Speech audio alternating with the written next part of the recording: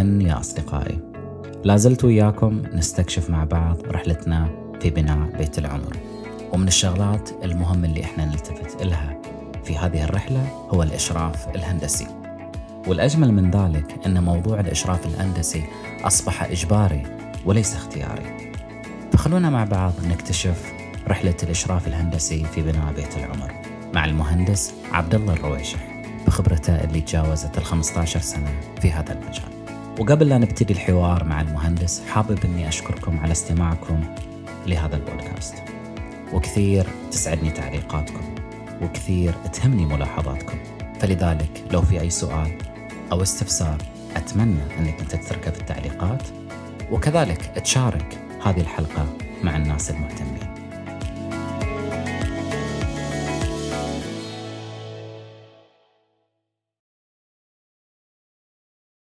أنا تخرجت من جامعة الملك فيصل بالدمام، الحين صارت جامعة الإمام. أوكي. تخرجت 2008. تخصص؟ هندسة بناء. أيه. أوكي. فالمشرف هو لازم يكون هندسة بناء ولا ممكن يكون؟ المشرف يكون مهندس مدني أو تخصص مقارب له، اللي هو مثل هندسة بناء. إحنا يعني نتخصص في البناء أكثر، في الانتجريشن ما بين الأنظمة في البناء. فشوي يكون عندنا المام أكثر من تخصصات ثانية ما يخص بالبناء، يعني بالبناء نفسه يعني. أيوة. المدني لا، بيكون متشعب أكثر من المباني. راح يتحول إلى الطرق والكباري. جميل جدا. يعني راح يتحول لذيلي أكثر. إحنا لا متخصصين في المباني. فبعد رحلتك 2008 هذا بدأت الرحلة من 2008. تخرجنا واشتغلت مع عدة شركات، تقريبا 3 شركات في مشاريع خاصة حق أرامكو، في قسم الكواليتي كنترول، إدارة الجودة في المشاريع. الحمد لله، يعني كانت شوية تجربة ممتازة، أسهمت إنه في الإشراف يكون دقة أكثر، لأن الستاندر حق أرامكو واتباعه يعطيك إذا طلعت برا شلون راح تمشي أنت. فأنا كانت ذيك الفترة نلتزم بالكود بشكل كبير. فيوم طلعنا إشراف لها عطانا إن شلون الناس ماشية وأنت شلون ماشي. يعني في فرق بين خلينا نقول لك في آلية الإشراف وكذا. يعني في أشياء إحنا نأخذها الزامن نأخذها كلها، بينما في بعض المشاريع هم يأخذونها راندوم، يعني عينات من الشيء وخلاص يكفي. بينما إحنا كنا في مشاريع أرامكو لا، في نقاط معينة ذي تأخذ كاملة ما تأخذ راندوم يعني. فذي عطى يعني زي ما نقول عطى لمسة صدق. ممكن نتأخر في الموقع، لكن عطى لمسة وعطى للعميل أو صاحب البيت، عطى لمسة إن المهندس في عنده اهتمام في الشغلة اللي جالس يسويها. جميل جدا. إنه ما بأي حاجة، يعني حتى لو كانت بسيطة هي لها طريقة إن إحنا نخلصها بهالشكل. جميل جدا. في خطوات. وبعد ما المشاريع اللي عملتها مع أرامكو وين توجهت بعدها؟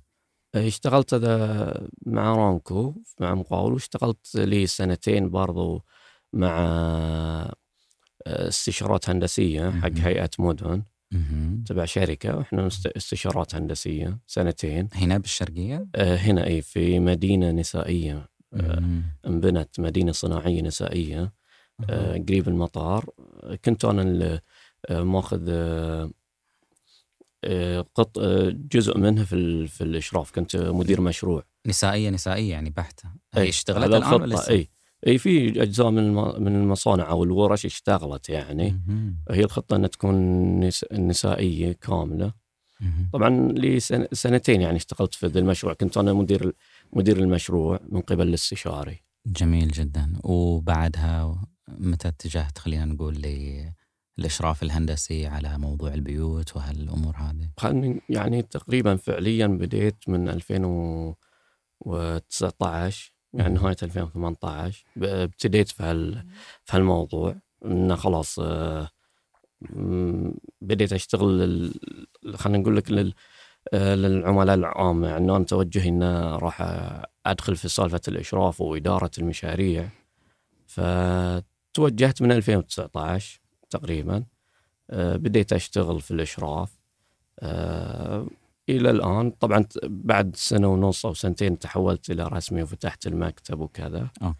والآن شغال على الإشراف وإدارة المشاريع، ولكن تعرف أن الأكثر يبقى الإشراف، لأن حكم المشاريع حجمها واللي بيبنيها، يعني هو يدور الأرخص وهو بيتحمل جزء من إدارة المشروع، يعني هو اللي بيتحمل بيروح يدور المقاول وهالأشياء دي. فالإشراف بيكون أكثر شيء مناسب للناس. طيب يعني لو بنعطي نبذة مختصرة عن إدارة المشاريع، وأبغى نبذة مفصلة عن الإشراف الهندسي، كيف ممكن نعرفها؟ أي شوف، إدارة المشروع هي خلينا نقول لك أن أنت راح تمسك زمام المشروع من الألف إلى الياء. يعني أنت راح أول ما صاحب البيت مثلا أول ما يفكر أنه راح يبني وخلص التصميم، أنت راح تبدأ وياه من مرحلة اختيار المقاول، زين، وراح تمشي معاه في اختيار المواد، في الجدول الزمني للمقاول، راح تمشي مع المقاول في العمل، توجيهات المقاول، مثلا تأخير من المقاول وتنبيهه على التأخير، الموردين اللي راح يجيبون مواد، راح تكون أنت تستلم المواد منهم، راح يعني تلم بالمشروع كامل. أنت تعطي تقارير لصاحب البيت من الناحية المالية مثلا، ومن الناحية الفنية ايش اللي حاصل في الموقع وش أثرها على الجدول الزمني. والإشراف يعني هي كلها منظومة كاملة تصير، أنت اللي بتشرف عليه، يعني بس أن أنت أضيف لك المهام هذه، مهام إدارية، وأن أنت تدير الموضوع وشلون توجه المقاول أنه ينجز في الفترة الزمنية. غير والإشراف أنت بتواجهه في التنفيذ الفني، أنه راح ينفذ الأشياء بالأصول الفنية. جميل جميل جدا. هذا كإدارة مشروع. أنت راح يكون عندك عناصر كثيرة، المالك، راح يكون عندك عنصر المورد، المقاول، والتنفيذ، والخطة المالية. يعني والخطة المالية. أيوة، يعني أنت راح تكون عندك هذيلي راح تشتغل فيهم. تمام. الإشراف لا، الإشراف أنت عندك بس الإشراف الفني للمشروع. يعني ما راح تدخل في الخطة الزمنية، ما راح تدخل في يعني الخطة الزمنية ما راح تدخل فيها، ما راح تدخل في توريد المواد، ما راح تدخل في اختيار المقاول، ما راح تدخل في هذيلي. ولكن أنت بتكون عندك اللي هو الإشراف على الهيكل مثلا الإنشائي للمبنى وسلامته. جميل. يعني بتكون عندك هالمهمة هذه. الإشراف طبعا الأغلب اللي يتوجهون له هو يقول لك إشراف إنه خلاص خلصت الشغلة الفلانية نكلم المهندس ويجي. لكن ممكن الإشراف يتوسع أكثر من كذا، إنه يكون بدل ما نشرف على بس خلصت شغلة وأطلع، لا، ممكن يكون الإشراف خلينا نقول لك نسميه مثلا مسمى ثاني، متابعة المشروع من ناحية فنية. طبعا نتكلم لأن تحولت إن بتابع الأشياء الثانية، خلاص رحت للموضوع إدارة، بس من ناحية فنية ممكن تتحول لمتابعة، بحيث أن أصلا المهندس يكون يزور الموقع باستمرار من دون أنه خلص عمل ما خلص. استفسارات المقاول خلاص المهندس إنه بيجي له باستمرار، راح المقاول يمشي على تعليمات المهندس. جميل. بينما في الإشراف لا، أي ملاحظة عند المقاول خلاص يكلم المهندس ويروح للمكتب ويقول له والله عندي 1 2 3 كيف طريقة تنفيذها. يعني نحاول أنا مع العملاء اللي أشتغل وياهم أقول لهم لا ينفذ شيء إلا بعد ما يرجع لنا إذا كان عنده لبس في الخارطة، على أساس إحنا ما نبي يعني نخليه يرجع عيد العمل ضاع وقت، ضاع جهد من المقاول، وإحنا مو بهدفنا إن إحنا نتعب المقاول. أيوة. إحنا الهدف إن إحنا نوصل لجودة ممتازة أو جيدة للمبنى وسلامته. يعني ما نهدف إن إحنا والله نطلع ونقول له يلا عيد وعدل وكذا، لا، بما أن الأمور تمام ومشي على تعليماتنا راح تمشي الأمور. طيب الأشياء الرئيسية اللي المفروض كل شخص يلتفت لها في قضية الإشراف الهندسي، أو لو نبدي فيها من مرحلة العظم إلى مرحلة التشطيب أو تسليم المفتاح، إيش هي الشغلات الرئيسية اللي المفروض المشرف يعمل لها حساب وينتبه لها؟ تمام. الأشياء الأساسية في الإشراف، خلنا أبين لك إياها بطريقة ثانية. المبنى هو عبارة عن عظم، والعظم هو الخرسانة. فأنت أول حاجة أي شيء يمسها العظم لازم إيش؟ مراعيه وتنفذه بالطريقة الصحيحة، لأنه هو راح اللي يأثر على الأشياء الثانية. فأنت تبدأ من أساس هالعظم بيجلس على شنو، صح؟ لأنه لو كان بيجلس على اسفنج راح ينزل، أكيد بينزل على أرض قوية، أرض تحتاج لها معالجة والأشياء. فأنت الأساس أول هو الحفر ومعالجة الأرض بقدر المستطاع. هذا أساس الموضوع، لأن أنت راح تحط وزن على هذا الشيء. تمام. الخلل في هذا يسبب خلل في اللي أنت حطيته. طيب مهندسنا، يعني في قضية اللي هو فحص التربة وموضوع الإنشاء يدخل والمعماري، هل هذا مش كافي يعني؟ لا، هذا اللي احنا نقوله. أن سابقا كان البناء بدون فحص التربة. قبل الكود؟ أي قبل الكود ما في إلزام على فحص التربة. الآن في إلزام على فحص التربة، وفي تعليمات في فحص التربة تصدر أن أنت تنفذها. هل الأشياء مطلوبة على أساس أرضك تكون القوة المناسبة. وهذه يعني لجنة أو مؤسسة مختلفة عن مكاتب الإشراف الهندسي. صح. هذا مختبرات فحص، يختبرون لك الأرض، يأخذون عينات وجسات من الأرض، يختبرونها ويعطونك التقرير وفي تفصيل إنه كيف أنا أعالج الأرض على حسب القوة والاختبارات اللي هم عملوها. فأول خطوة هي معالجة الأرض، أن أنت تعالج الأرض على أساس تبني عليها المبنى. وبعدين تبدأ الحين مرحلة الخرسانات. الخرسانة من عندك القواعد، الأرقاب، تجيك الميد، ذيلي كلها الحين هيكل خرساني. احنا راح ننفذ الهيكل الخرساني. يعني بتجين الميدل، صبة النظافة، الأعمدة، أي جزء خرساني المفروض يتم مراعاته.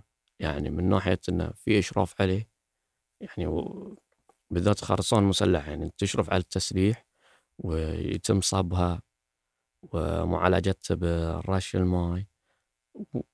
تخلص الهيكل الخرساني، تجي مرحلة خلينا نقول لك الطابوق. طبعا يشتغلون في نفس الوقت، لكن هل الطابوق هو العنصر اللي مثل الخرسانة يأثر؟ لا، الطابوق يبين عليه المشاكل اللي تجي من الخرسانة أو من الهبوط، يبين على الطابوق، يطلع لك تمام الكراكس اللي بيصير في الطابوق. ترى أحد أسباب أن أنت ممكن معالجة التربة. وهل مرات يكون معالجة التربة مكلف، إنه ما تسوى عليك إنك أنت تبني فيها الأرض؟ أي صحيح، ممكن. بالذات أن أنت تتكلم عن في مناطق يكون فيها المياه قريبة، فلذلك ما يسوى عليك أي يكون عليك مكلف أكثر. أوقات اختيارك التصميمي المفروض أن أنت تغيره على أساس ما يكون مكلف. لو أنت اخترت أن أنت تسوي قبو البيسمنت وفي منطقة فيها الماء، منسوب الماء مرتفع، فأنت المفروض كتصميما إذا أنت تبي توفر تلغي البيسمنت، لأن معالجة الماء أن أنت بس شفط الماء اللي هو الديوترينج هذه مكلفة. لأن أنت يعني تحط عندك كل يوم 3-4 ويتات يجون تعبيهم ويروحون، فذي يوميا لين تخلص البيسمنت. فذي شوف المدة كم أنت بتاخذ من قواعد، من جدران خرسانية، وبعدين بتدفن، بعدين تقول خلاص. فذي المدة الطويلة تصير مكلفة. يعني 3 شهور من شفط الماء باستمرار على أساس أن أنت تشتغل، دي تصير مكلفة. فبعض الأوقات فحص التربة إذا أعطاك أنه في منسوب الماء قريب، هو عندك بيسمنت، لازم تراجع تصميمك. تصميم معماري كمعماري. ايوه، لان انت الحين عندك القرار يا ان انت تدخل في تكلفه مع وجود الماء. طبعا اذا كان مش موجود الماء، هذا بعد ما اخذ فحص التربه كالتقرير يعني. ايوه، انت العادل شيء يحصل، تخلص من التصميم المعماري، تجهز فحص التربه على اساس تمشي خطوه قدام، يكون عندك فحص التربه والمعماري جاهزين على اساس تبدا تسوي المخطط كامل. انزين، اذا كان فحص التربه يذكر لك ان منسوب الماء قريب جدا، يعني في حدود المترين او حاجه، مترين او 3، فانت معرض ان انت مجرد ما تحفر يطلع لك ماء. اوكي. زين، بعض الاوقات قبل فحص التربه انت تعرف الاهالي في الحي، او مريت على ناس تبني في نفس الحي وتشوف منسوب الماء قريب حيل، فالمفروض انت القرار الغير مكلف، ما نقول القرار السليم، لا، القرار الغير مكلف ان انت ما تسوي القابو. احنا قضيتنا الان في القابو اكثر حاجه يعني. هي تصير مكلفه اكثر. ليش؟ القابو بيكون له حفر اكبر. القواعد اوكي بيكون مكلف، لكن انا اذا حفرت 1.5 متر مو زي اذا حفرت 3 متر. صحيح. فالتعرض في القابو يكون اكبر. فمساله ان ما عندك قابو ولكن منطقه فيه ماء، انت عندك خيارين: يا تستمر فيه تتحمل تكلفه اللي هو الديوترنج، اللي هو نزع الماء من الارض وانت تشتغل، او ان انت تغير الارض. طبعا هنا الحين تجي اشياء ثانيه، تبديل الارض وسعرها وسعر الارض البديله، هل هو يسوى ولا ما يسوى، يعني تدخل فيها تفاصيل كثيره. بس اكثر حاجه ان انت القرار يعني هو مادي اكثر منه فني. وهذا صاحب الفتوى مين؟ مكتب الاشراف الهندسي؟ لا، هذا اقول لك، هو احنا كاشراف مثلا او كمكتب تصميم، احنا نعطيه التوجيهات ذي، هو في الاخير صاحب هو القرار. القرار، بس هو اللي راح يقول له والله ترى راح يكلفك كذا وكذا وكذا. طبعا احنا ما نعرف طبيعه الارض او الحي. طبعا هو لو جو سالنا مثلا انه والله الحي من نحفر 1 متر او 2 متر يطلع الماء، احنا نقول له والله شو الاحتياطات المفروض يسويها وذي مكلفه، او انه والله لو شاف له ارض بديله بتكون مثلا اوفر له، وكم اوفر له، لان المناطق اللي فيها ماء معالجتها بعد اكثر. جميل. طيب ايش علاقه يعني المكتب الاشراف الهندسي او المشرف الهندسي مع المكتب الهندسي، مع المعماري؟ مع المعماري. المشرف يعني انت اذا انت تخيلت ان المكتب المصمم واللي اصدر الرخصه هو مكتب مستقل عن المشرف، مو بنفس المكتب. فهو بعد ما يصمم المكتب الهندسي راح يروح للمشرف، المشرف راح يسوي مراجعه عامه من المخطط من ناحيه التزامه بالكود وباشتراطات البلديه، ومن ناحيه سلامه المنشاه. جميل. فهو العلاقه بتكون احنا انا كمشرف عندي ملاحظات مثلا على المخطط 1 2 3، اقول له راجعها مع المكتب المصمم، يا يرد على استفسار معين، يا لا والله هذه فيها خطأ يصالحه. جميل. طيب وعلاقة المشرف الهندسي بالمقاول؟ علاقة المشرف بالمقاول، هنا نرجع لكلامنا السابق ان احنا هل انا إدارة مشروع، هل انا مشرف؟ طبعا الإشراف علاقتي بأن أنا أواجهه توجيه فني وأشرف على الأعمال اللي تم إنجازها. يعني خلص قواعد راح أطلع على تشيك على القواعد وأعطي الملاحظات وأتابع وياه تنفيذ الملاحظات، وبعدين أعطيه أمر الصاب. عنده استفسارات مفروض، يعني إذا عنده استفسارات أساس ما يكون يسوي شيء في الأخير أنا أجي أقول له اللي سويته غير مناسب أو غير صحيح. المفروض أنه يرجع للإشراف عشان يواجه الإشراف بالطريقة اللي طبعا مو بكل الطرق خطأ، ولكن أوقات يكون المقاول حاسبها بطريقة أنه سواها في البيت الفلاني نفس بهالطريقة. يجي له مهندس يقول له لا، يعني على حساباتنا وعلى حسابات الإنشائية غير مناسبة ذي الطريقة. طيب وعلاقة المشرف الهندسي بالتأمين أو مشرف التأمين؟ علاقة المكتب الإشراف بالتأمين ما في علاقة. ما في أي علاقة. ما في أي علاقة. لكن التأمين يعني يطلب من صاحب البيت أو من المقاول، مثلا المقاول خلص القواعد والتأمين راح يطلع القواعد، التأمين يقول له أول يطلع المشرف، تخلصون ملاحظات المشرف بعدين إحنا نطلع. أوكي، يعني لو أنت عطيت الأبروف هو يكلم التأمين، يطلع التأمين يشيك عليهم ويعطيهم الأوكي. لكن كعلاقة مباشرة لا، ما عندنا علاقة. علاقة المكتب المصمم بالتأمين برضو ما في علاقة مباشرة. العلاقة هي وين؟ لو كان التأمين عنده ملاحظات على اللي هو التصميم المعماري، التصميم الإنشائي أو المعماري أو الأكثر الإنشائي هم بيدققون. لو كان عنده، لأن التأمين هو بيأمن لك على المنشأ من ناحية سلامته هالكلام. فلو كان عندهم تحفظات أو عندهم ملاحظات راح يطالبونها إن عطونا رد من المصمم. أوكي، اللي هو الإنشائي أو المعماري. الإنشائي أو المعماري. جميل. طيب إيش تعليقك على بعض الأشخاص اللي يقول أن الإشراف الهندسي هي تكلفة مادية لا أكثر ولا أقل؟ يا أخي إحنا بنينا بيوتنا وأصحابي بنوا بيوتهم وأمورنا طيبة، يعني ليش أنا أدفع زيادة؟ بغض النظر عن موضوع الكود السعودي وأنه هذا إجباري. شوف، خلينا نقول الإشراف تكلفة صح، لكن لو تخيلت الموضوع بدون إشراف سابقا وتشوف أنت السوشيال ميديا شلون تجيك المصايب. يعني مع الإشراف، ما يقول لك الإشراف 100%، ولكن مع الإشراف تحد يعني 90-80% من ذا الموضوع. طبعا في الأخير أنت خلنا نقارنها من ناحية مادية. أنت بتبني بيت بتحط فيه 1.5 مليون، بعجزك أن أنت تتأكد من سلامته تحط 20-30 ألف. 1.5 مليون أنت حطه. والله كلامك صحيح. يعني هي لو تقارنها من ناحية مادية من الأفضل. يعني أنت بتروح تشتري سيارة وماركة وما يحتاج، تمام، تروح الأخير توديها أي ورشة تصليح. لا أكيد. توك شاريها، يعني بتدفع فيها قيمة، بتقول لا والله يعني ممكن لو بعد 5-6 سنين تروح توديها ورشة.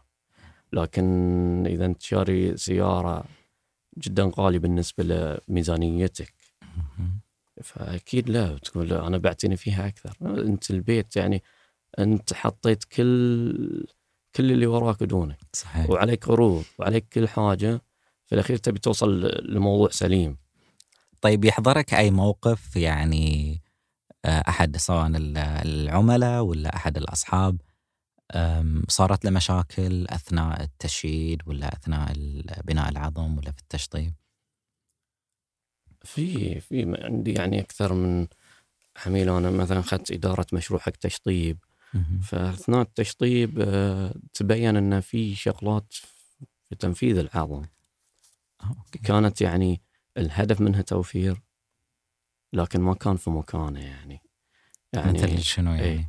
يعني خلينا نقول لك الحين بعد ما نبني القواعد احنا ونبني ونسوي الأرقام، راح نفصل التهاوي اللي هو الارتدادات عن داخل البيت، نفصل بحاجز طابوق وبعدين ندفن.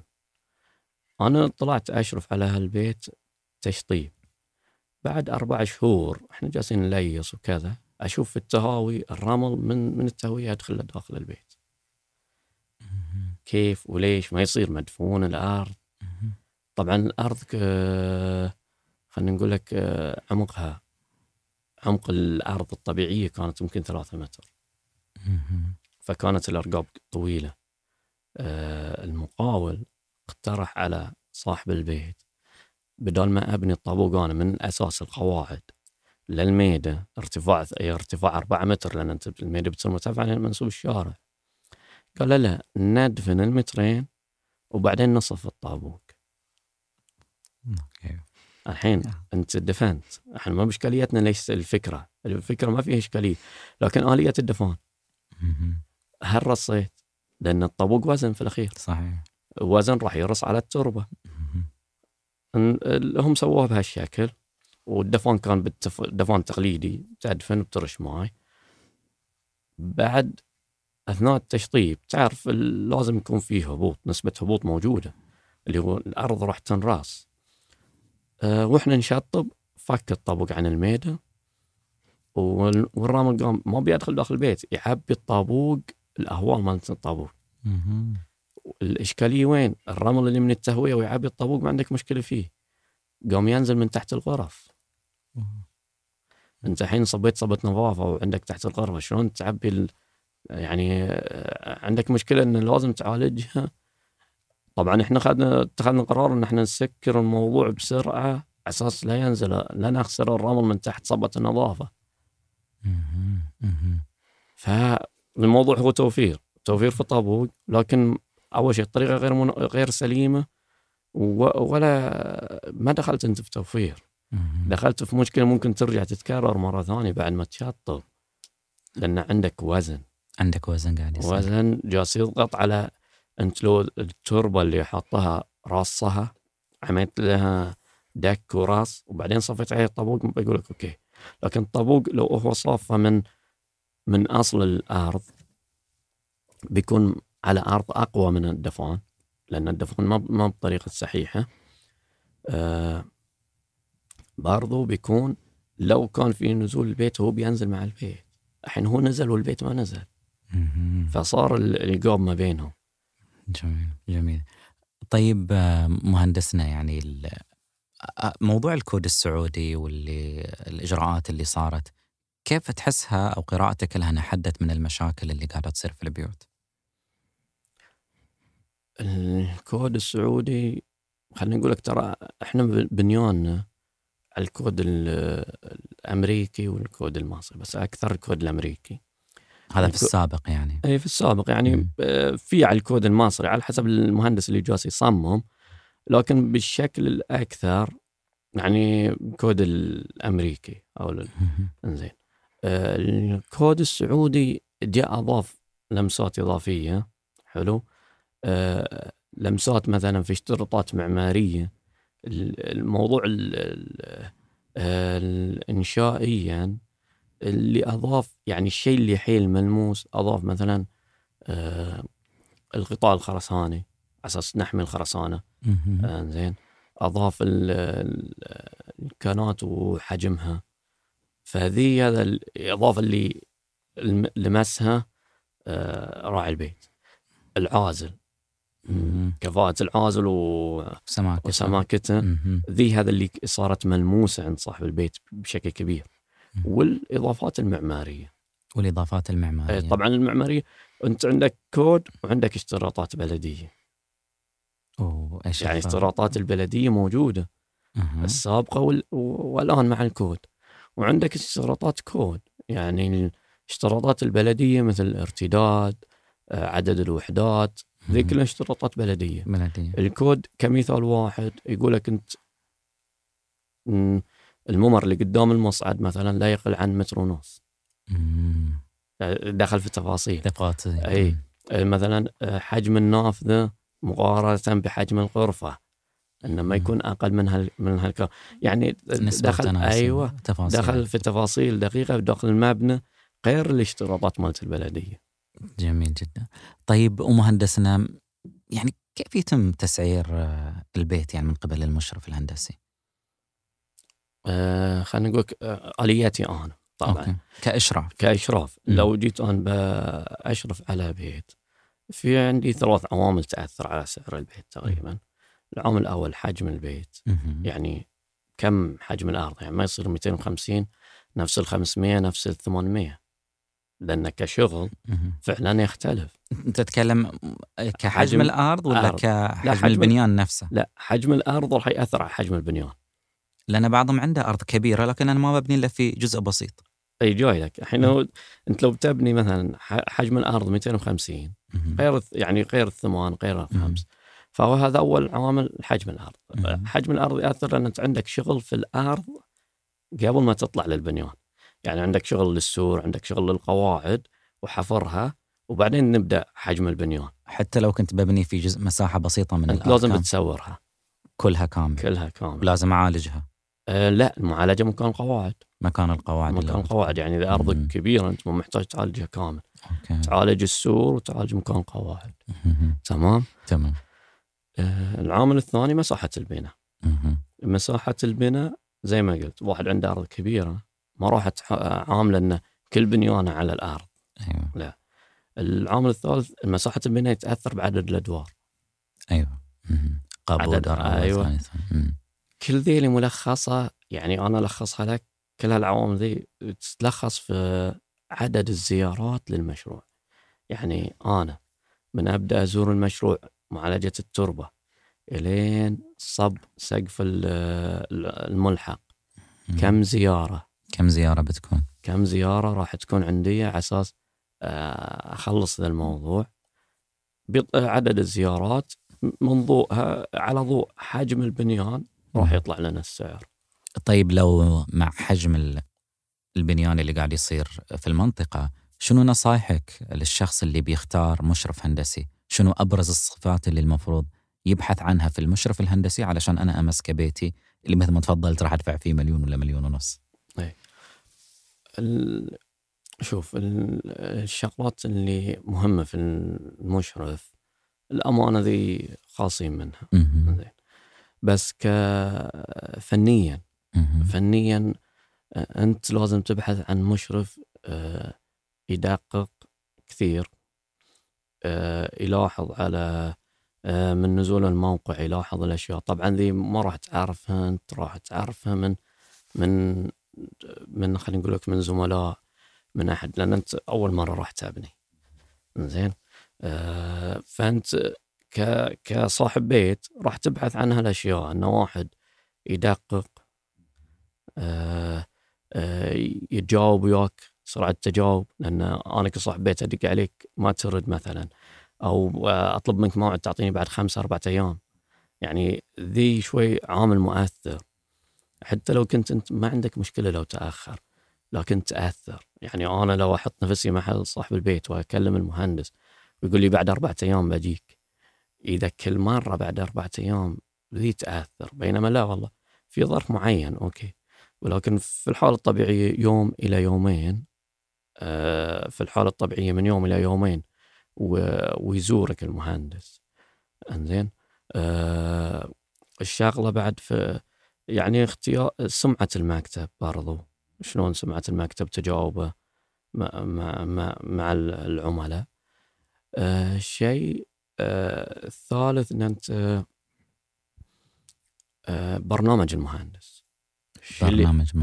يعني انت بيشرف لك على شنو المهندس، لازم تكون فاهم هو شو اللي بيقدم لك الخدمة. هل ممكن تفصل لي في ذي موضوع الخدمة ايش بالضبط؟ يعني اعطيني بالتفصيل، خلينا نقول الباكج الذهبي.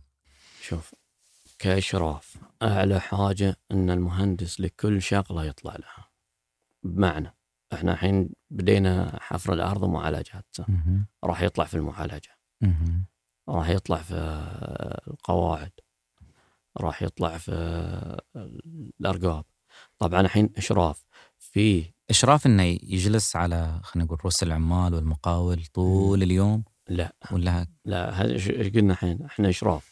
أنت مجرد ما تقول للمهندس اجلس في الموقع، تحولت أنت إلى إدارة أكثر منها إشراف، أنه بيدير عمال ويوجههم ويسويهم ويرتب في أمورهم كلها. لا، الإشراف هو خلصت القواعد راح أطلع أشرف عليها، أنك تتأكد أنها تمت بالشكل الصحيح واستلمت القواعد. أنا كمهندس مشرف استلمت القواعد، وبعد ما استلمت القواعد أقول لهم صبوا. طبعا اللي أعلى من كذا أن وقت الصب ممكن يكون المشرف موجود.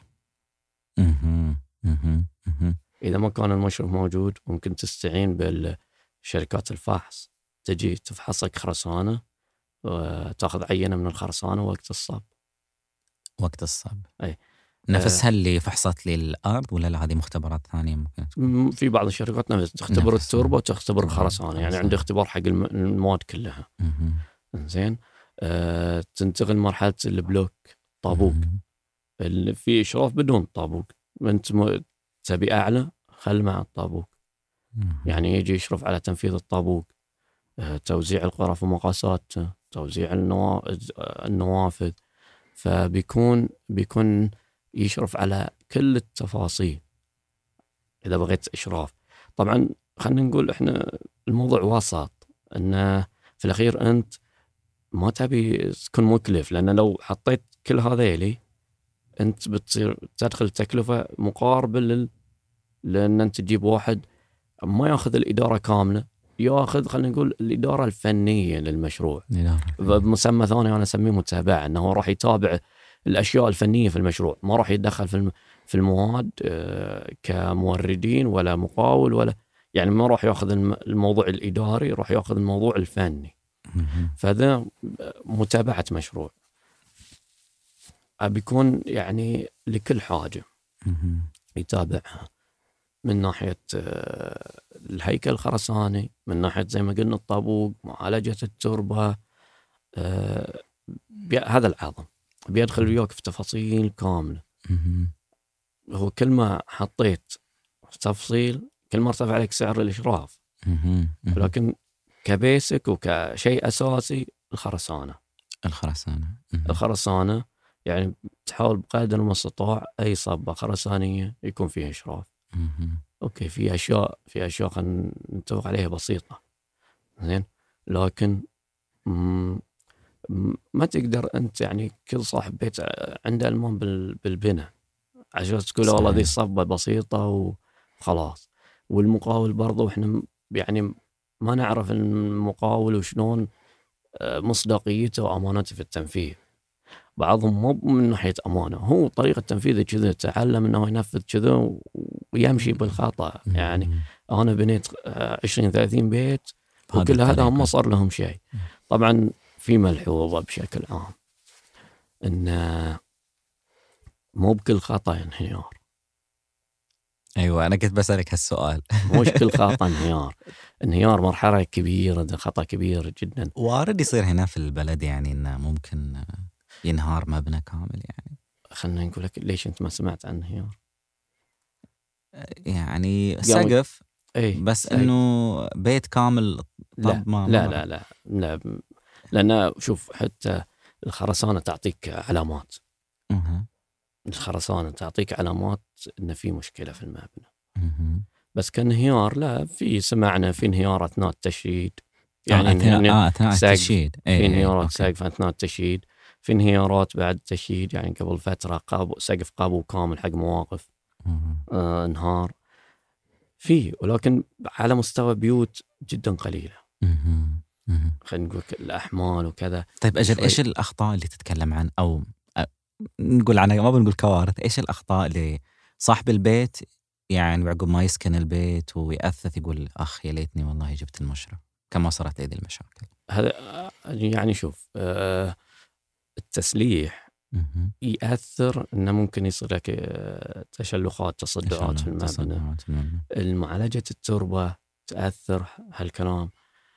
في شغلات بسيطة جدا لكن أنا لاحظت الإشراف، العتبات أو نسميه إحنا العرقات اللي فوق الباب، بعضهم ما يليها اهتمام. وهذه إيش ممكن تعمل؟ يعني تضغط على الباب، تضغط على الفريم مال الباب، تسبب لك مشكلة في الباب نفسه. أيوة. طبعا أنا ما أتكلم عن صاحب البيت ما يهتم، المقاول ليش يقول لك أنا تعودت أنفذ بهالشكل. طبعا إحنا كمهندسين ممكن تشوف المبالغين، لا إحنا نأخذ احتياطنا. يعني فجيت أنا خدت احتياط، مثلا تشوف ليش أنت حاط هالحديد هالكثر، أنا ممكن أقلله لكن بعدين صار تشلخات، لأن الحمل اللي جاي على الجسر والوزن اللي على الجسر أنا قدرته وحطيته على ضوء طلع لي هالكمية الحديد. تقليلها مو بالسهل. طبعا تجي قطاع المقاولات هو يقول لك لا ما يحتاج، هذا احنا بنينا وكذا وذو واجد حديد. كلمة واجد حديد ذي قصة لحالها. يعني كيف يعني مو بأي شخص يصعد في البيت يشوف القواعد أو يشوف السقف يجي يقول الحديد واجد. على أي أساس؟ والله أنا أذكر يعني كنا جالسين مرة في مجلس وكذا يعني انفتح موضوع إن إيش دعوة أنت إيش بتبني أنت عمارة على هالحديد وكذا، فمين اللي يحدد هذا الموضوع يعني إنه فعلا؟ اي شوف، الحديد شو اللي يأثر عليه؟ أول شيء اللي يأثر على الحديد حجم المبنى، تمام، قوة الأرض. فأنا البعد ما بين الأعمدة راح يأثر على الحديد. يعني أنت تحط لي أعمدة كل 4 و5 متر ولا كل 7 و8؟ وين الصح؟ كل 7 و8 حديد أكثر. أوكي. احنا الحين اثنينهم صح، لكن أوكي. كمية الحديد في بعد الأعمدة عن بعض. أيوة، تبقى صالة مفتوحة 7 متر مفتوحة، وإذا جينا حطينا حديد تقول ليش حديد؟ لا، الحديد هي نسبة تناسب، تمام. فمو بكلمة واجد حديد على طول يعني نأمن فيها، قالها مقاول أو صديق أو حتى مهندس اللي بيقول كثير حديد. لازم يراعي هالأمور، إيش بعد الأعمدة، إيش بعد شلون وضع الأرض، لأن أنت عندك تأثير وضع الأرض على القواعد. ذيلي عوامل تأثر على الحديد. لكن متى أقول حديد كثير؟ في نسبة، ما حد يقدر يقول لك والله حديد كثير ولا قليل إلا بنسبة معينة. متخصص يعني نفسه يعني ولا؟ أيوة. يعني أنا الحين مصمم، صممت مبنى وطلع هالكثر حديد، يجي مهندس ثاني صممه بتوزيعات ثانية. يعني ما قلنا الحين المصمم الأولي خطأ ولا المصمم الثاني خطأ ولا الثالث، لكن كل واحد عنده إيش طريقة توزيع في الجسور في كذا، بحيث أنه وزع الأحمال بطريقة معينة، وفرت في جهة وزادت في جهة. أنا مثلا عندي وفرت في جهة وزادت في جهة. فالحين نطلع بمحصلة متوسط. يعني مو كلنا راح قاطعا نكون نفس كمية تسليح. المهندس الفلاني خذ احتياطه في نقطة معينة، لكن الكلمة ذي أنت ما تقولها لين تشوف أن أنت تأكدت أن المبنى هذا طلع برا نطاق المتوسط بكثير. والمتوسط كيف نحاسبه؟ المتوسط يأثر حجم الخرسانة على كمية الحديد. يعني أنا بصب 100 متر مكعب خرسانة، كم حطيت فيه حديد؟ هذا متوسط، تأخذ متوسط. أما بالنظر لا، أنت ترقى على سقف 500 متر، ترقى سقف 300 متر، أكيد 500 أكثر. صح. لكن بشكل عام ما حد يرضى عن الحديد.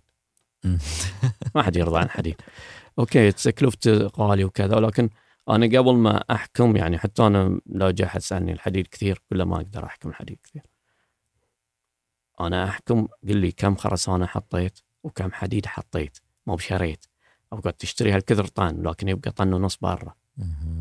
فكم حديد وكم خرسانة في نسبة معينة.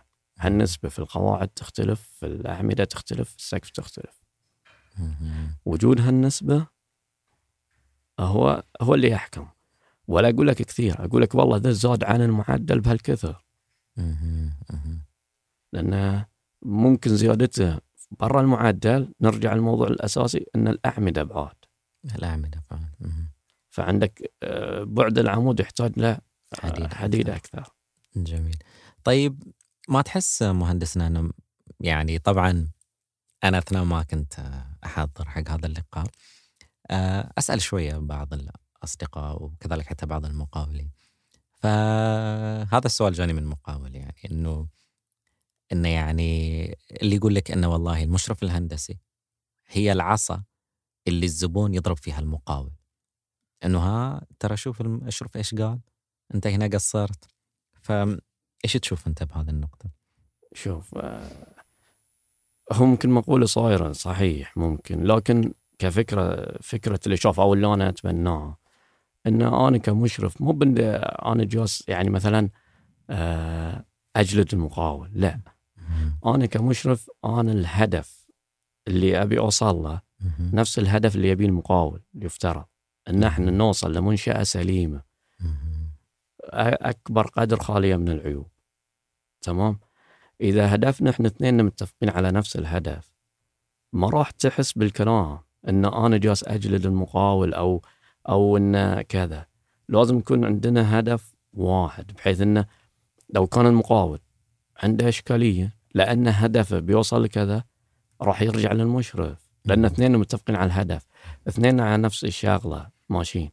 مو بان انا كعصا صح. هو ممكن هذا اللي حاصل، ان المقاول يبي يتهرب من اشياء مثلا، او المالك يبي يطلب اشياء اكثر، فش وسيلته؟ المشرف. يقول له المشرف قالك سوها صح.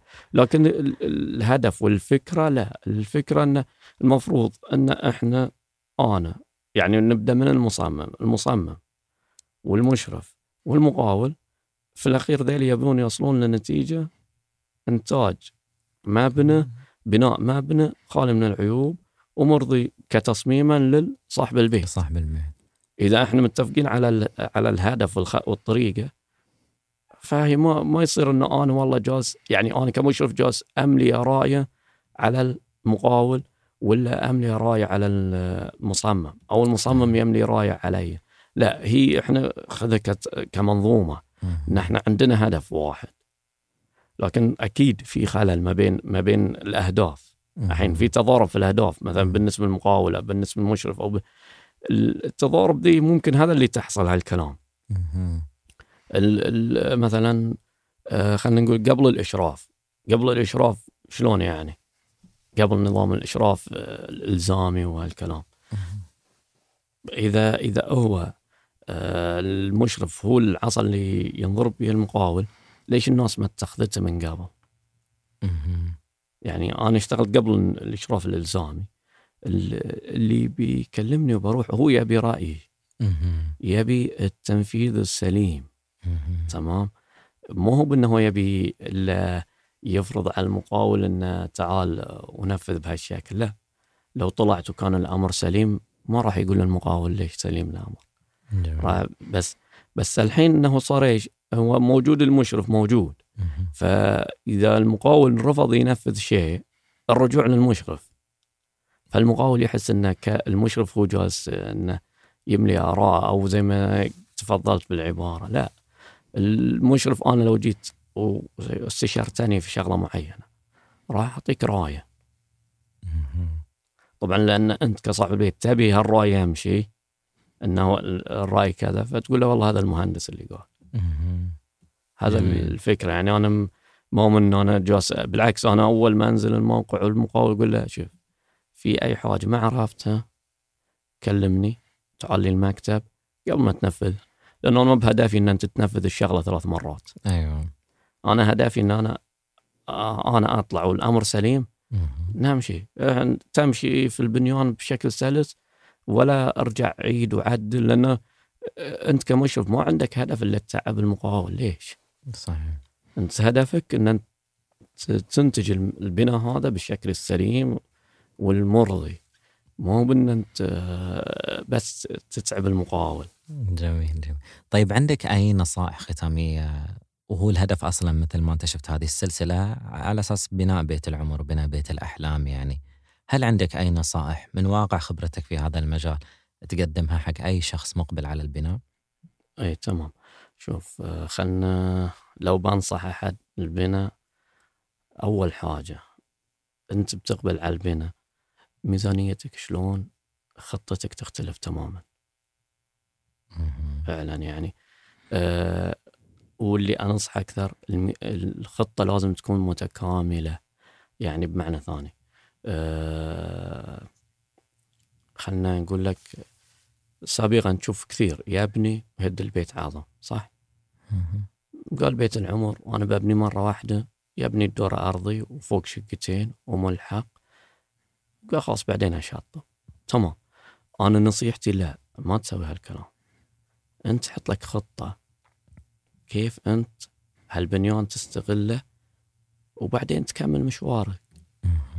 يعني ميزانيتك 1,000,000، شلون بهال1,000,000 تسكن؟ حطها ما بين قوسين، تسكن بهال1,000,000. ما عليه، ممكن تقول بيصغر علي لو بسوي كذا. في حدود تكون مقبولة بالنسبة لك، في حدود قطعا أنت ما تقبلها. أوكي، اللي قطعا ما تقبلها تتحمل نتائج تكاليف إضافية عليها. مو بإضافية التكاليف، لا، لكن أنت تخطيت الميزانية مالتك. لكل شيء. يعني انا وجهة نظري ميزانيه، يعني انت اذا ميزانيتك تاخذ ارض 250 وتبنيها دورين وتسكن، ولا تروح تاخذ لك 500 وتبنيها دورين وتجلس 5-6 سنين بس عظم. انت هنا لو باني دورين او باني دور وساكن وبعدين مستقبلا توسعت او بنيت شقق، ايهما افضل؟ انا وجهة نظري لا، اسكن واخذ راحتك في المكان وبعدين ابني الاضافه المستقبليه، افضل بكثير. صحيح. فاول حاجه الميزانيه راح تاثر على التصميم المعماري وعلى رايك في التصميم. يعني انا اجيب ميزانياتي وشاري الارض، الحين كم بقى عندي ميزانيه وكيف ببنيها؟ اذا بس ببنيها من القرض لازم احسب حسابي ان البنيان كله ما يكلفني 500. بتكون 500 ما تكفي. اوكي، ايش خطتك الماليه الحين؟ ارجع ايش خطتك الماليه تعوض؟ وانت عارف القرض وراه خاصم من الراتب كم يبقى، فلازم الخطه. يعني اهم حاجه انا اللي انصح، اعمل ميزانيه مبناك، صمم مبناك على ميزانيتك وحط فيه توسعات مستقبليه. هنا انت على الاقل خلينا نقول اوكي ممكن انت مو بساكن باجار، لكن ما يصير انت يعني لو رحت حسبت من ناحيه استثماريه ما يصير انت تحط مثلا 800,000 تجلس تطالعها 5 سنين. صحيح. يعني لو تروح للعالم الاستثمار 800,000 كل سنه بقولك انا اشتغل فيها، انت جمدت. ولكن لو سكنت فيها هذا نتيجتها، هذا ارباحها ان انت سكنت. صحيح. اوكي المبنى بيكلفني 1,000,000، اوكي ابني دور خله يكلفني 6 أو 7، الباقي بعدين. اوكي في كلمات كثيرة تنقال، انا ببني مرة واحدة، ما ابي اوسخ البيت، خلنا نقول لك يعني لكل ذيل لهم رد. ما تبي توسخ البيت، ترى انت بعد 10 سنين، بعد 10 سنين لو جيت بتسوي صيانة صحيح للبيت. فانت لو جي بعد 10 سنين بتسوي صيانة حتى كانت بسيطة، ليش؟ اسكن من الحين اسكن من الحين، وبعد 10 سنين ابني الإضافة. صار عندك مال تبني، عندك مادة تبنيها، ما عندك مادة انت سكان. انت تحط كل حاجة، بدأ تلاحظ العظم راح ياكل عليك اللي انت عندك. فإذا انت ما عندك حطيت خطة، بتشوف نفسك بعد العظم ما عندك شيء عشان تنتظر تخلص قرض، ولا تروح تاخذ لك قرض من شخص ولا حاجة على أساس تشطب. لكن لو كان موزون الموضوع ميزانية محددة تمشي فيها أكثر. يعني أنا أكثر واحد أنصح فيه الميزانية. ما يعني أنت ساكن، خلينا نفرض مثلا أنت ساكن في شقة، لو طلعت لبيت زادت عليك التوسع، لكن هو بعد طبعا في عوامل ثانية من ناحية التصميم، أنت حجم عائلتك شلون وضعها تأثر عليها. لكن حتى لو كان عندك حجم عائلي كبير، أنت لازم تقارن الناحية المادية، لأن أكثر التعثرات وأكثر شيء تتحمس وأنت تصمم، تتحمس في بيت المستقبل، لكن لا يأخذك الحماس. لازم تدرس الموضوع بشكل عقلاني أكثر من شكل عاطفي. يعني راح اجلس مع المهندس، أنا الحين لو بنيت هل صممته بنيت دورين وملحق كم بيكلفني؟ طبعا الحين مع الإجراءات الجديدة بدأ شوي الناس تتغير في الموضوع.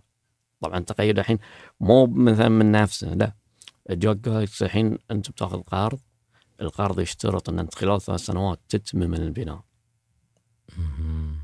فأنت إذا بتتمم البناء بالقرض، إذا بتبني دورين وملحق ما راح تقدر. صحيح.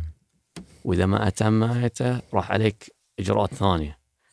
زين، فصار لا، الحين ما يخالف، جات فكرة تبني دور. أول الناس لا مرة واحدة وصف أنت تتكلم عن البناء الذاتي صح؟ أي. البناء الذاتي إنه يروح عليك خلال 3 سنوات. إذا ما خلصت بعد 3 سنين ولا جبت إتمام البناء، صارت عليك تروح عليك الدعم. فصار لا، جات الحين أوكي ما يخالف نبني دور. طبعا صارت الحين بشكل أنا لا كنت أقول لا من خطوة أنت من نفسك، حتى لو ما صار موجود هالشرط، انت من نفسك اذا يكفيك دور، شو المشكله تبني دور؟ بالعكس، الا اوقات اقول ابن دور، وخلينا نقول بكلمه شوي كشخ نفسك، ابدع في هالدور، ما يحتاج تبني الدورين او الشقق او شقه اضافيه الا اذا كنت مضطر لها يعني. ولكن مضطر وتقدر تسكن، يعني لازم، يعني الجوهر في الموضوع ميزانيتك وخطتك الماليه هي اللي هي ميزانيتك وخطتك الماليه هي اللي تحدد سيرك في المشروع. لكل مشروع. لكن احنا نتكلم عن البيت ما بزي الشركات هم يسوون دراسه ماليه وهالكلام. البيت هو شكل بسيط. انت كصاحب بيت اذا جت مع المصمم ابدع في تصميمك ما عليه، لكن حط اعتبارا للميزانيه الماليه، لان نجاح المشروع ان انت تسكن، هذا النجاح. صحيح. اذا انت بنيت وثلاث سنوات خلصت عظم في سنه، بعد 5 سنوات من خلصت عظم بترجع تبدا تشطب. لاحظ، وممكن تشطب بس الدور الارضي، بس الدور الارضي. خلاص الميزانيه راحت. اي الميزانيه كلها راحت في العظم. فلا، الميزانيه يعني ما نقول احنا ابني دور، لا، اذا عندك ميزانيه ابني دورين ووسع على نفسك. لكن اذا ميزانيتك تقول لك دور، لا، ابني دور. ممكن تسمع ليش ما بنيت لا، انت ايش ميزانيتك؟ نفس اذا جيت تشتري سياره، والله ميزانيتك 200 تشتري سياره مقاربه لهالموضوع. ما يصير انت ميزانيتك 80,000 تروح تاخذ لي سياره ب 200,000. صحيح.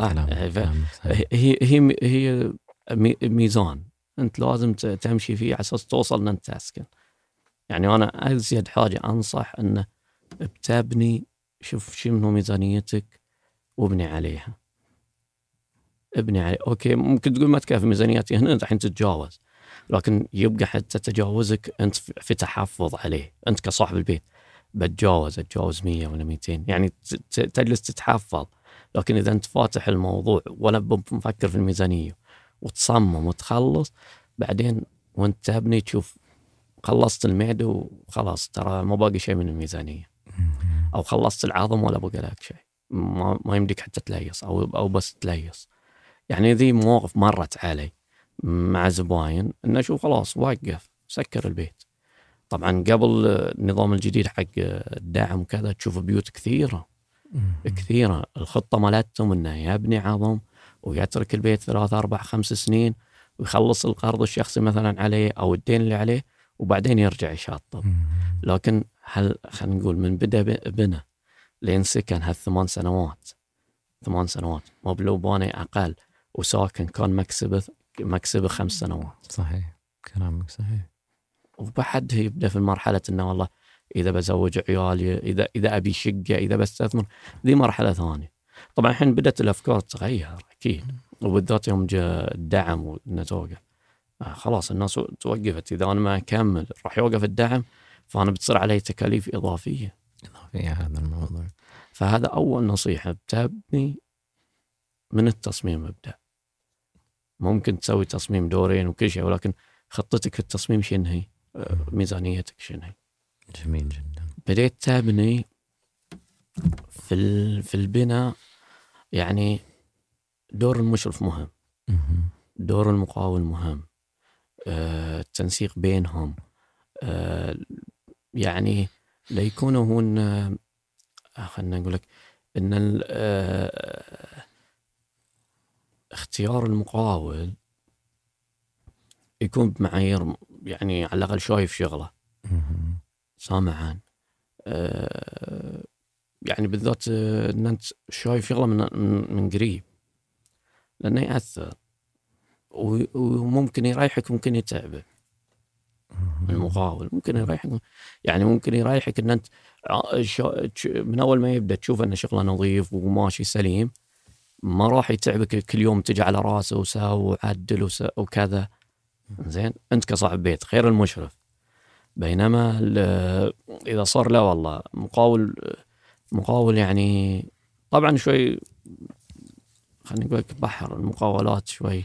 حتى انا الجو قالوا لي قيم مقاول ما اقدر اقيمه، لأنه أنا أعتقد المقاول، تقييم المقاول يعني ينبني على أشياء كثيرة. ينبني على شلون تعامله مع صاحب البيت، شلون تنفيذ الفني، زين، شلون جدول الزمني، شلون التزامه في الجدول الزمني، شلون المواد اللي يستخدمها. ما أقدر من طلعتين أو من أنه أنا أشرفت على بيت أجي أقول ذا المقاول، أو ممكن أقدر أقول لك لا ترى فنيا يلتزم بالمخطط ويسوي وكذا، لكن ما أقدر أقيم لك كتقييم مقاول إلا لين أدخل في معاه من ناحية مادية، من ناحية التزام بالجدول، من ناحية كذا، عشان توصل لتقييم مقاول. فاختيار المقاول مهم، اختيار المشرف مهم، ووقت البنيان يتابع يا تحط واحد يتابع. يعني كإدارة مشروع نرجع على موضوعنا، اي اذا ما بإدارة يعني على الأقل واحد يتابع إن العمل شو اللي حصل فيه، شلون وضعه. إذا والله المشرف اللي أنت جايبه مثلا لو طلع يعطيك تقرير يعني والله هذا اللي صاير وكذا، يعني يعطيك طمانينة. طبعا في الأخير كل ذيلي إذا أنت في اختيار المشرف، إذا أنت مطمن للمشرف يعطيك سلاسة في العمل، ان انت خلاص عارف المشرف ومطمن من شغله. المشرف يعطيك يعني طلعت انا على السقف مصور له السقف ويقول له والله هذا الملاحظات وهذا تغييرك، تابعها مع المقاول، زين، وامورك تمام. هي ذي المتابعه لازم لابد منها، لانه ممكن المقاول ينفذها صح، لكن في شغلات ممكن المقاول ينفذها يعني غير اللي قاله المقاول فهما خطأ. يعني ما نقول أن المقاول متعمد، لا، فهمها غلط من المهندس المشرف ونفذها بطريقة. طبعا المعلومي في الإشراف في أشياء ما نقدر نقول له والله خلاص صلحها وصب، لا، نطلع مرة ثانية نشيكها، لأن تمس يعني سلامة، يعني مثلا فيه خطورة على سلامة الشيء اللي احنا جالسين نسويه، فنطلع على مرة ثانية. في أشياء لا، مثلا القطاع خرساني، الأشياء البسيطة احنا نقول لصاحب البيت تابع. فهذه المتابعة مطلوبة، وقت الصب مطلوب متابعة. المقاول ترى بيهتم في الخرسانة، لأن أي تعشيش أي حاجة بيصير هو اللي بيتعب فيها أو بيخسر فيها. لكن ليش وجودك أو وجود ما أحد منك، يعني خلينا نقول لا أحد يضيف في الخرسانة شيء إلا بأمر من المصنع. يعني تضيف ماي، تضيف كيميكال، تضيف ذي، أنت موجود، الماي ما يضاف. إذا المصنع نفسه بيضيف أساس تظل الخرسانة تحت تحمل المصنع. لو أنت ضفت الماي المصنع يقول لك طلعت مني، أنا جبتها لك بالقوة الفلانية، جبتها لك 4000، أنت ضفت الماي اختربت 4000. لو كان في أصل الخرسانة خلل لأن أنت ضفت، خلاص أنت تتحمل الخلل. لكن لو قلت له أي إضافة بأمر المصنع ما راح يضيف ماء، بس بيضيف كيميكال، لأن بعض الأوقات تحتاج صدق يعني متعبة على المقاول وممكن تسبب تعشيش، فالإضافة لازم بذي. فأنت لازم تعتني بهالأمور على أساس توصل شوي. يعني زي ما قلت المتابعة في البيت مهم. يعني تبدأ من ميزانيتك، تحدد شو اللي بتبنيه مع التصميم، اختيار المقاول وشون اتفاقيتك وياه، اختيار المشرف وارتياحك معاه وشون تعامل المشرف، متابعة البناء أثناء البناء. شوف، في نصيحة، مو بالشد مع المقاول هو النتيجة السليمة. يعني مو بكل شد أشد مع المقاول على أساس أطلع بشيء سليم، لا، الموضوع خلينا نقول لك أخذ وعطاء، وفي شد وفي راخة. يعني الشيء الخطأ ده خلاص نحطه على جنب، خطأ ده لو جاء المشرف بيقول خطأ، أنت بتقول خطأ، فالمقاول لازم يصالحه. لكن في أشياء مع المقاول تقدر ترتبها، يعني الهدر في المواد، وممكن تشد مع المقاول على أساس لا يهدر لك في الطابوق، لا يهدر لك في الحديد، إذا جي يقص يحاسب، ذي ترتبها مع المقاول. وهنا هذا من العناصر اللي تأثر على جودة المقاول. مقاول يجي يقص الحديد وبس، لأن لازم يحط له خطة كاملة كيف بيقص الحديد الموجود على أساس يستفيد أكثر قدر منه، ويكون عندنا هدر قليل في المواد. نفس الشيء في شغل الطابوق، هدر أنت الحين عند جالس تبني، فالهدر موجود 100%، موجود هدر، لكن النسبة كام؟ نسبة الهدر تأثر على المقاول. إذا كان ارجع الكلمة قلت لك أنا ما أقدر أقيم المقاول من أول مرة، تقول لي يلا إيش رأيك في المقاول؟ صعب جدا صعب. فالنصائح زي ما قلت لك الأربع ذيلي، ومتابعة المبنى ركز عليها، وإن شاء الله طبعا لا يخلو الموضوع من الحين الموردين، وبتجيب ذي فيها بعض تعب على صاحب البيت. أكيد بيروح يدور السعر الأنسب. أيوة. اللي بيوصل المواد إلى الموقع، جودة المواد، ذي فيها كبير. بس كالهيكل الإنشائي احرص عليه بهالشكل. وانت يعني الهيكل الإنشائي هو خرسانات وطابوق، بعدين تبدأ مرحلة التشطيب، مرحلة كبيرة ولها تفاصيل كثيرة، من تبدأ تركب على بالكهرب لين توصل مرحلة الصبغ واللياصة. هالكلام ده كله مرحلة شوي متعبة لصاحب البيت، لكن لو بيجيب أحد محل بيكون مكلف. يعني أنت بتجيب إشراف على لياصة، بتجيب إشراف على صبغ. اللياصة لحد ذات ترى هي بحر. اللي بيشرب على اللياصة ما راح يجي كذا خلص المليص، شو يستفيد؟ خلص المليص تعال كسر وعد، لا، إشرافه هو ليص، وهو جالس يليص، فأكيد هو جالس يليص إشرافه ما راح تكون قيمات نفس إذا بس جو واحد آخر الوقت. صحيح. فتدخل في تكاليف، نوصل مثلا لين قريب إدارة مشروع. لكن لا، أنا نقول ما عليه، تأخذ إشراف وراعي النقاط ذي، وإن شاء الله الأمور تمام توصل. بس زي ما قلت، العناصر المؤثرة كلها من المقاول طبعا هو العنصر الأساسي، وكلنا ننظر في المقاول. المالك ينظر في المقاول، المصمم ينظر في المقاول، المشرف ينظر في المقاول. لكن إذا كان المقاول شغله أو أن أنت اختيارك كان ممتاز للمقاول، كل ذيل راح يرتاحون، بيكون نظرتهم. خلينا نقول لك، شفت السؤال اللي سألتني أن المشرف هو العصا اللي ينجدد فيه؟ لا، راح يكون نرجع كلامنا احنا هدفنا كلنا ان احنا نوصل نبني المبنى بيكون سليم وخالي من العيوب. صار كلنا هدفنا ان حتى المقاول وهدف انه ينتج شيء سليم، مو بهدف انه هو ينتج وبس. طبعا في اللي انا باني من كثير، ولا والباني لي 20-200 بيت، هالكلام موجود، لكن هو باني بطريقه خلينا نقول غير اللي الحين احنا جالسين نشتغل عليها، ان احنا مو باي حاجه تمشي. صاحب البيت اول كان ولا يعتنون فيه، يعني خلاص المقاول يبنيهم، يجون يشوفون الغرف سويت اسمع ابي سويت كذا. الحين لا، في تفاصيل تهم صاحب البيت. طبعا العناصر الإنشائية اختلفت، يعني المساحات أول 4x4 4x5، الحين مساحات أوبن. الأوزان للمواد، يعني أوزان الطابوق سابقا، أوزان الطابوق حاليا، أوزان التشطيب. ولذلك هذا احنا بنينا سابقا، لكن أوزان المواد سابقة مو زي أوزان المواد الحين، مو زي اللي التشاطيب والديكورات اللي انت راح تركبها في البيت.